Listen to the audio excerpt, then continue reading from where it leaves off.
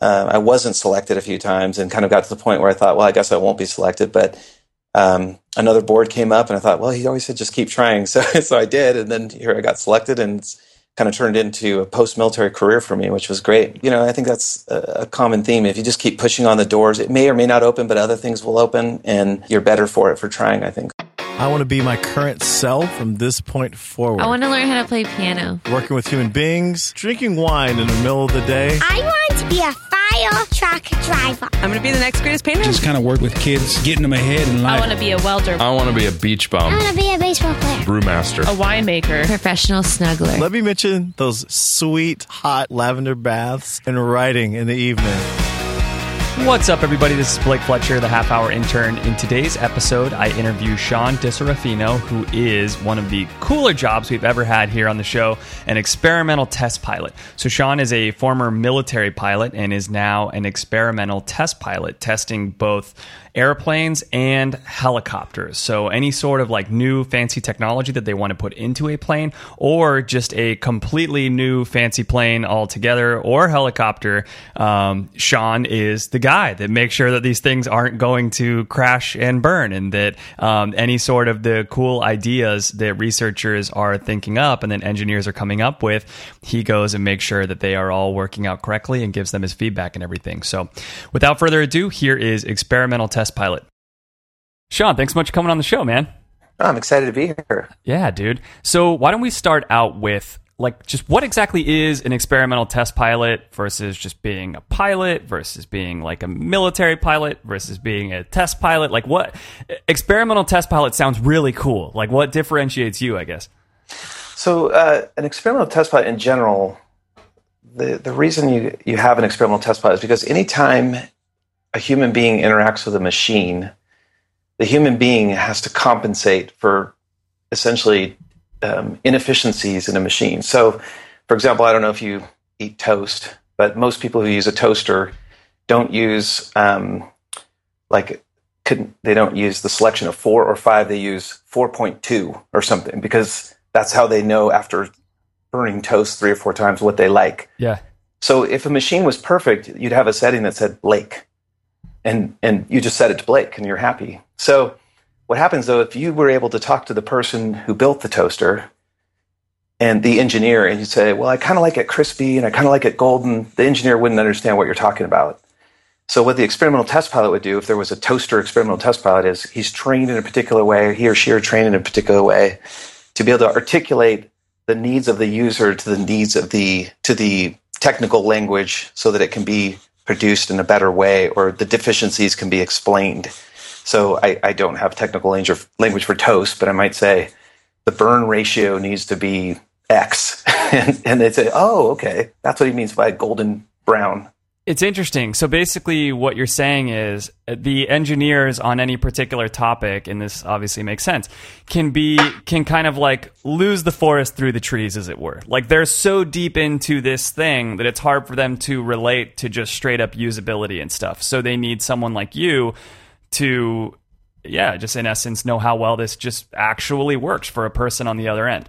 Exactly. So, and they have all kinds of other considerations that we don't think about. So there's, so just sticking with the toaster analogy, there's electrical regulations that the country has. So they can't use any kind of electricity. They have they have a schedule, because their boss says, we need a new toaster with a better look by Christmas. And they have maybe aesthetic limitations for a toaster, because it can't look ugly. It has to sell. So that's the things they're thinking about. Well, when it gets to Blake, he's like, I just really wanted a 4.8, and that's all I want.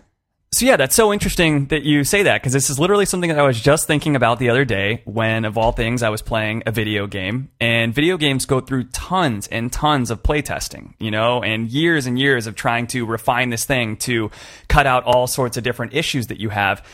And yet then sometimes I'll be playing a game and there'll be something that's so glaringly obvious to me, like, well, this game would have just been so much more fun or so much easier or whatever it is if they just did this one thing. Why didn't they just do this one thing? And I guess the answer is because you're forgetting the 10,000 other things that they also had to think about. Like they can't, it looks like just one thing to you because now you're on the receiving end of this like perfect, finished, polished product. But it's not just one thing. Like in the scope of when they were making it, it's a million things that they had to keep in mind. Exactly. And obviously the more complex the machine or the more types of uses, the more you have to compromise between the ideal design for a particular use or a particular person and the best design for the broad use and the broad mission. Yeah. Interesting. So let's talk about the job in general then. So like, what percentage of your day are you flying? What percentage of your day are you talk about the prep before flights, talk about I assume you have to make like reports and stuff for people afterwards. Yeah. So, the percentage of day flying, actually, if people are out there and they're excited about being a pilot and being an experimental test pilot, I think it's an amazing job. But if they're just thinking about the flying aspects, it's very limited. In fact, you fly in a way certainly less than, let's say, an airline pilot or someone who that's just their job every day.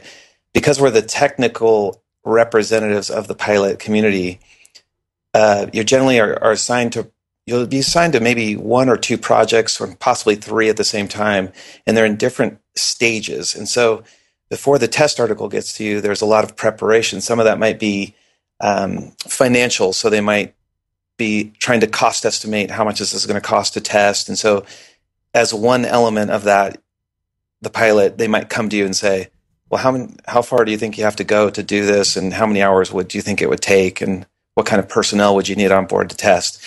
There's many other categories that would be answering that question. So at the very beginning of the project, you have a limited, maybe a 5 or 10% of your day spent on that. As it ramps up towards tests, that becomes more like 50% of your day as you're doing specific test planning. Mm-hmm. So you, along with a flight test engineer or a group of people, will start planning out the test and trying to make it as efficient as possible. And then, of course, once the test article arrives and you start testing, it's a little bit more like 75 to 80 or maybe even 100% of your day. And that's when you actually start flying. And so you can get on a roll where you're flying every day or 4 or 5 times a week. I just came off a project where I was doing probably 30 hours a month in the air. But then since that time, I haven't flown since May 5th, for example, except for in a commercial aircraft as a passenger. Okay. So, and I'm starting kind of to ramp up my next project. So obviously, your results will vary based on the type of test flying you're doing, but it's kind of a constant ebb and flow.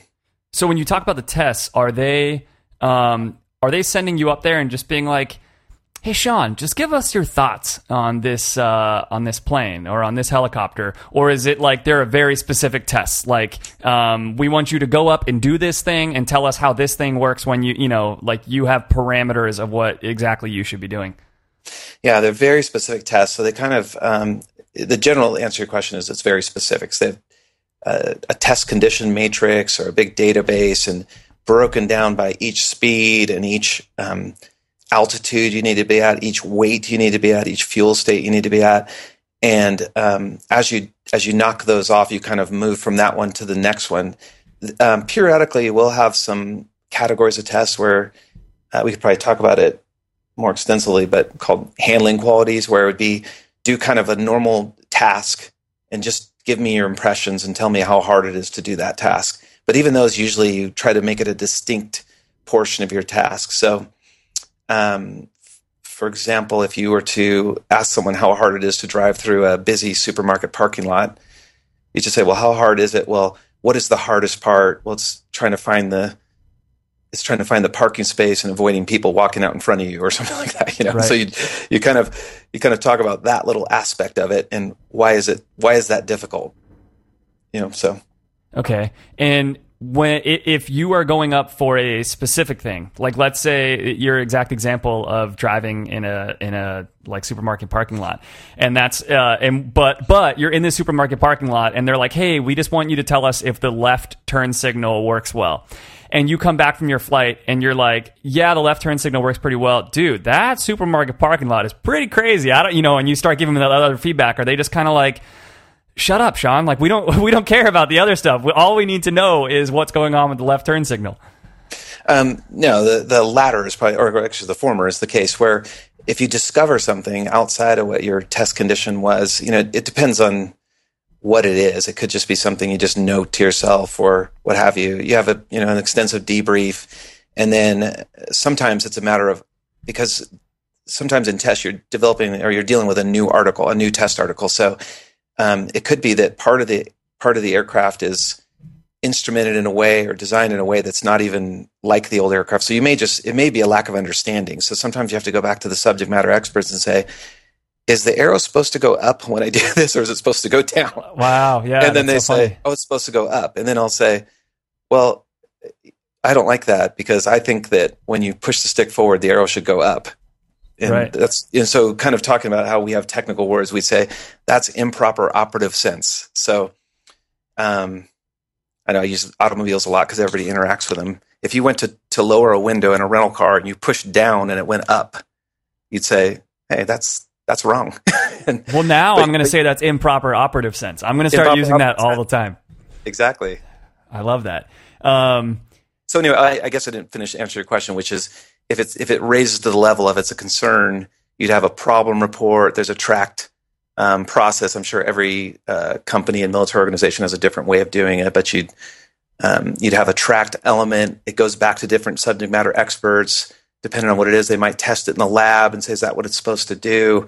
And then usually you prioritize them. So if it's a kind of a safety issue, obviously it goes to a high priority and they fix it. If it's you just don't like it, if it's a preference issue, that goes way down low. And obviously somewhere in between is where the money generally runs out to fix things. So, and that's where I guess, like I was saying about these video games that I'm playing, that I'm like, why didn't they take care of this? It's like it was just they had to release the game sometime, and it was too far down the list. Exactly, and I mean, I'm not sure. They have a joke about if you get 10 pilots in the room, you get 10 different opinions about how something should work. So possibly in the case you're talking about, if you put 10 gamers in a room and said, what is the best way to do this? They would call that like a crew station working group. And you'd get maybe 6 people agree with you and 3 don't, or what have you. So, or someone would have a totally different idea. Right. So Sean, when you're doing these test flights and you're working on this different stuff, is all of it super advanced stuff that's going to be coming out like 10 years from now, or is some of it just like, hey, you remember that this totally normal helicopter over here? Well, we want to, let's say, move the some of like the controls on the panel around a little bit. So here's this new version with the controls on the panel moved around. You have to go and fly around that for a while. Is that what some of your test pilot stuff is like pretty boring, as it were?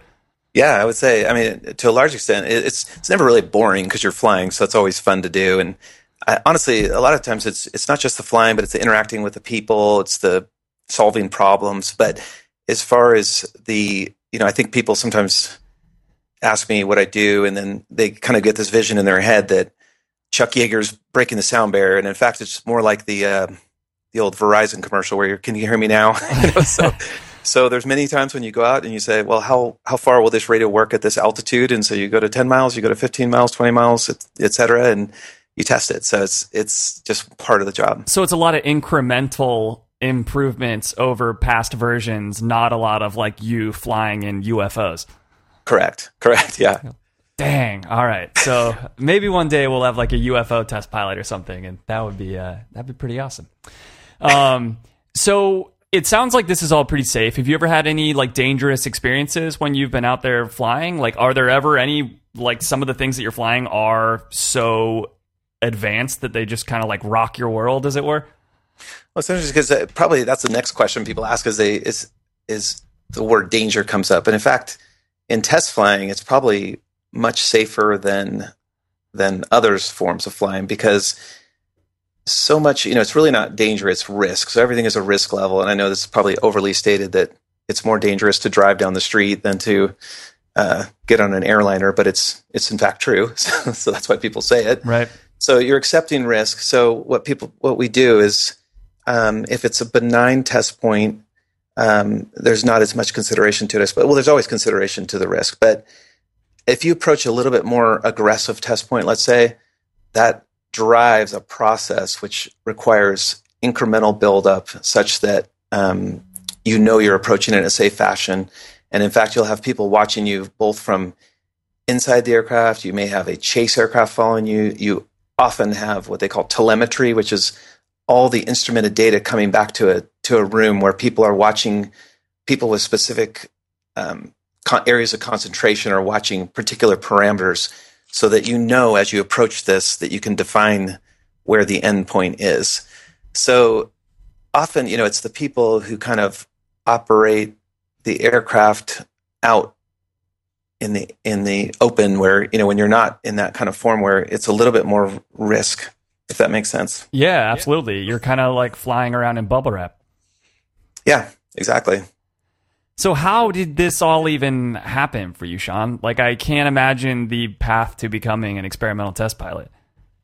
Yeah, so it's experimental test pilot is a pretty unique and slice of life. So there's really a couple ways to do it, but in general, like the broadest path is, I would say, I guess probably 85% of us are ex-military pilots, and that's simply because the requisite time you need with a complex aircraft would be so expensive to develop on your own that it's just almost impossible to get there. Right.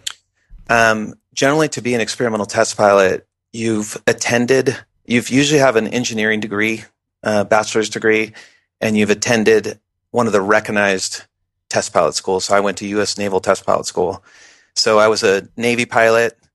I was flying. I met a guy that was a test pilot. I was doing some limited testing, and I kind of liked that. It was sort of it fit my personality type and skill set, I guess. Mm-hmm. And talked to him about it. And he said, "Oh, you should apply for test pilot school." He explained it to me, and so it's a competitive application, and I failed to get in several times. And then eventually one day, I actually had kind of given up that I would get in, and I got selected, so I was able to go.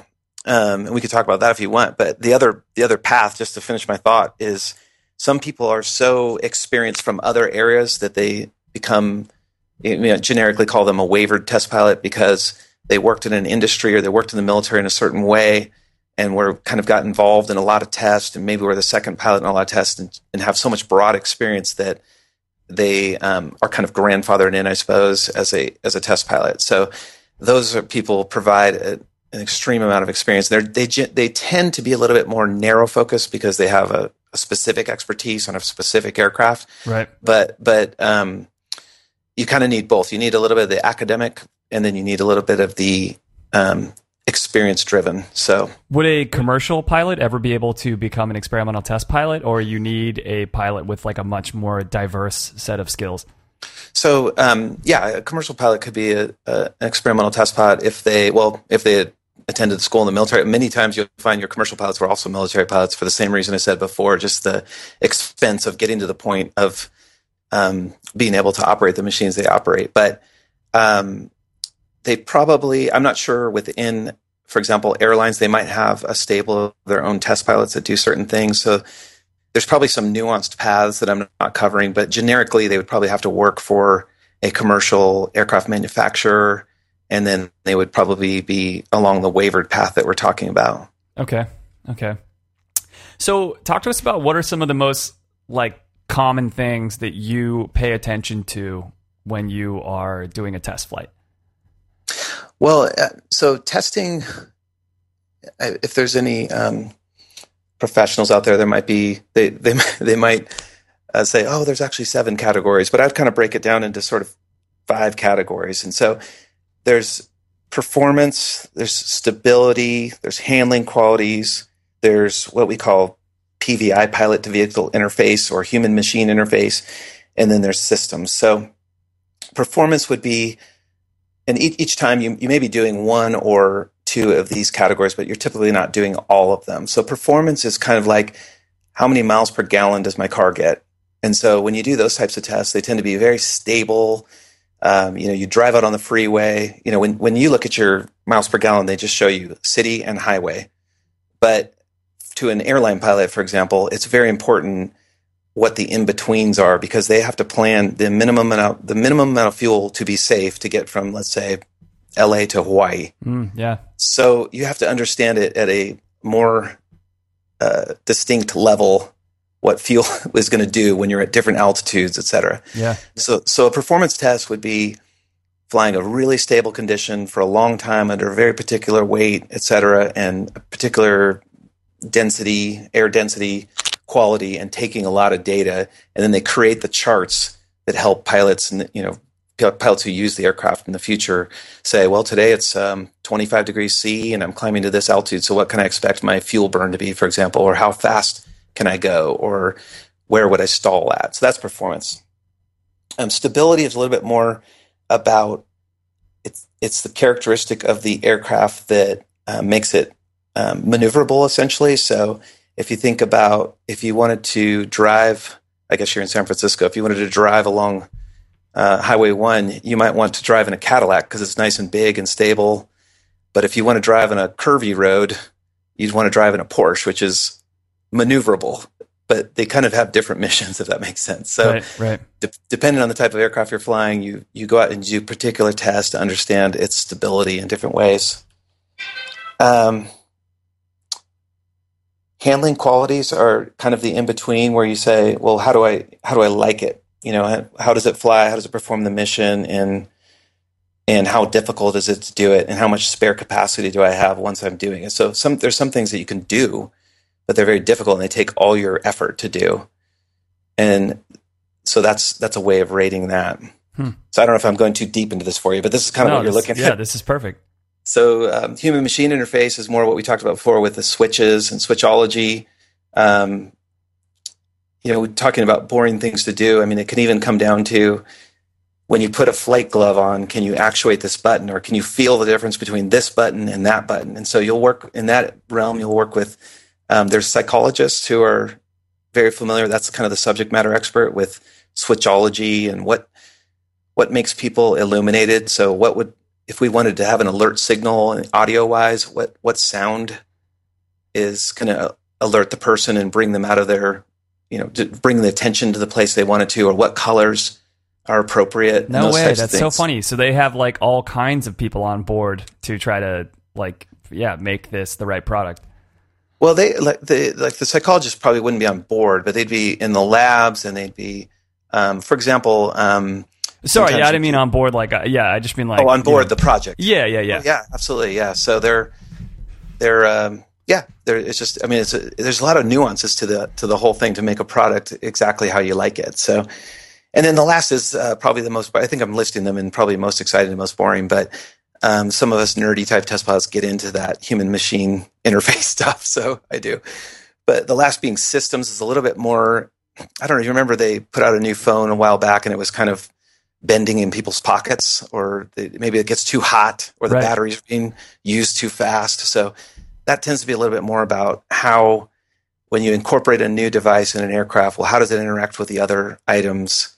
Is it the proper temperature? Is it the proper weight? And those types of things. So that's kind of it. So when you ask, what are you paying attention to? It depends upon the project and it depends upon how deep you're getting into it. Yeah, but those are kind of the big classifications. So that's interesting. So you mentioned kind of like the fact that you like to nerd out on some of this stuff a little bit. Do you feel like this path in life has changed you a little bit? Like you mentioned the toaster example you gave earlier was really useful and interesting. But do you feel like you now look at toasters different? You know what I'm saying? Like you're looking at everything like, I wonder who, and like, why didn't they think about this and blah, blah, blah. That's kind of the big joke when you graduate from test pilot school, because you spend essentially a year just analyzing everything. And then I remember in my graduation party, one of my classmates made a video, and then he's walking down the grocery aisle, and his grocery cart is fluttering, and he's saying, well, this just says, it's unstable in the front, and he's kind of explaining all the reasons why it's just improper. So I think it does change you that way. Yeah, where you look at things differently. Yeah, that's interesting. It's got to be, you got to really try to keep yourself in check, I would imagine, just to be like satisfied with the world around you as opposed to overanalyzing everything. I'm not sure it gets that far. I just think it's anytime you're educated about anything, it broadens your idea of what that thing is. True, definitely. It's kind of the old, I think they say the Inuit have 7 words for snow because they live in snow all the time. So they understand snow to a level where I just say it's cold and white, and they say, it's this or that or this or that. So, man, great analogy. Absolutely.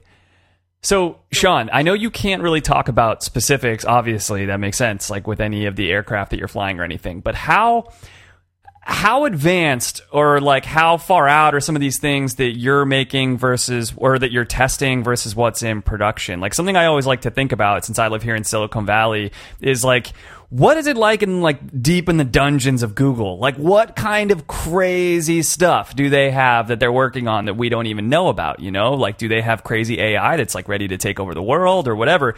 Like how advanced are some of the things that you have worked on and are working on? So yeah, of course, as you approach the really advanced things, I mean, one thing to think about is Google and those types of companies bringing things to market every year and being private companies have an ability to turn things really quickly. So in some ways, in those types of displays and things, they kind of lead the market because they can show you what's possible, and they can, if something's a failure in their market testing, they can just delete it and move on to the next thing. Whereas when you're talking about an aircraft and the amount of money, and particularly when you're talking about a military aircraft where there's taxpayer considerations, it has to be something that's going to last for a period of time. And then they also at times have to be ruggedized in a way. Ruggedized just means makes it stronger or what have you in a way that can withstand flight and withstand some of the environments the flight might be in. But generally speaking, it's actually, I can't speak generally. I think it matters on the complexity. Sometimes there's something that someone would want to rush to market. So I think this is probably passé now, but airlines started putting Wi-Fi on airplanes. So if to be competitive with the other airlines, each airline has to have that. So they could do a project where they maybe in 6 months from design to kind of test through the test portion, they could say, well, how can we get Wi-Fi on our existing aircraft? And then there would be a period of time after that where they have to figure out how to go back and when will they plan in putting the Wi-Fi in the aircraft and when they come in through different maintenance cycles. But if you're talking about something very complex like spaceship or SpaceX or something, that could be decades in the making. But I think probably you got to be thinking kind of in the 3-year range from the first concept of test to completion of test to completion of the data review to finally seeing it on the aircraft. So I guess we're kind of 3 years in advance, if that makes sense. Yeah, well, and what you just said so interesting and probably almost nice for a lot of people to hear about the taxpayer consideration and everything. Because, yeah, obviously Google can do whatever the hell Google wants to do with their money because it's their money, you know? I mean, yeah, they have shareholders as a public company and stuff like that. But it's nice to know that you guys don't just have some huge blank check from U.S. taxpayers to, make invisible planes flying around and stuff. Yeah, I mean, it's a huge consideration every day because we have to be competitive to the taxpayer, and it has to be producible in significant numbers, et cetera. So, and you're not marketing it to sell in the traditional sense. Now, with a commercial aircraft, that may be the case. You're marketing it to sell, but still, you're talking about such a big item that it just takes years to produce. Yeah, interesting. Cool, man. Sean, well, why don't we go ahead and wind this thing down with any sort of advice that you would give someone that wanted to become a pilot? Well, as far as being just a pilot, or I shouldn't say just a pilot, but a pilot, I would highly recommend that for anyone. So there's a lot of levels of that. You could just go down to your local fixed base operator and sign up for rental lessons and do that. If you're talking about more complex things, the military is probably should be a high consideration of yours, not only to serve your country, but also because that's the opportunity you'll get where you're going to get immediately into more complex aircraft. So if you like flying, that's the way to do it. In fact, kind of an interesting thing about me is I didn't fly, or I think it's interesting, I didn't fly civilian planes before I got in the military. So the first aircraft I flew had retractable gear. It was a turbine-powered aerobatic aircraft, and that's just how I learned to fly. So I've never kind of flown your traditional aircraft you'd see at the airport. Wow, awesome. So that is a possibility. So if there's people listening right now who are like, oh man, I don't really have the funds to go and try to, fly by myself, and they are the type of person that would really like to maybe join the military or something, there is a chance that the military will just put you in a plane right away. You don't need to have had prior experience. Yeah, exactly. I mean, you'd obviously have to go through the correct acquisition to the military and get in the correct pipeline. So you'd be in a pilot pipeline. But yeah, they just taught me to fly because they want to teach you the way you'd teach, or the way they want to teach you to fly. So, but to be an experimental test pilot, I guess the one thing I'd say is, if there's pilots out there, is to keep trying avenues, because the advice the person gave me that interested me in it is just keep applying. And I think I mentioned earlier that I wasn't selected a few times, and kind of got to the point where I thought, well, I guess I won't be selected. But another board came up, and I thought, well, he always said just keep trying. So I did, and then here I got selected, and it's kind of turned into a post-military career for me, which was great. Dude, so I love that. I think people, I think that's a common theme. If you just keep pushing on the doors, it may or may not open, but other things will open, and just you're better for it for trying, I think so. Dude, absolutely, man. Great advice. I'm so happy to leave off on that. That's awesome. Sean, thanks so much for coming on the show, man. This has been really interesting. Thank you. I really enjoyed it, Blake. Thanks. Hey everyone, it's Blake. Hope you all enjoyed the episode. If you're sitting there thinking to yourself, I wonder how I could help Blake out. First of all, you are probably the nicest person in the entire world. Secondly, all you have to do is just tell a friend about the show. I would really appreciate it. If you're sitting there and thinking, man, my job is really interesting, or man, I do this totally badass hobby, I should totally be on this show, then you totally should be on the show. Just reach out to me on halfhourintern.com, my website. You can email me through there. And if there is another job or hobby that you don't do, but you just want to hear about it, you can submit any sort of idea through the Submit Your Ideas link on the page. Thanks again for listening. Take care.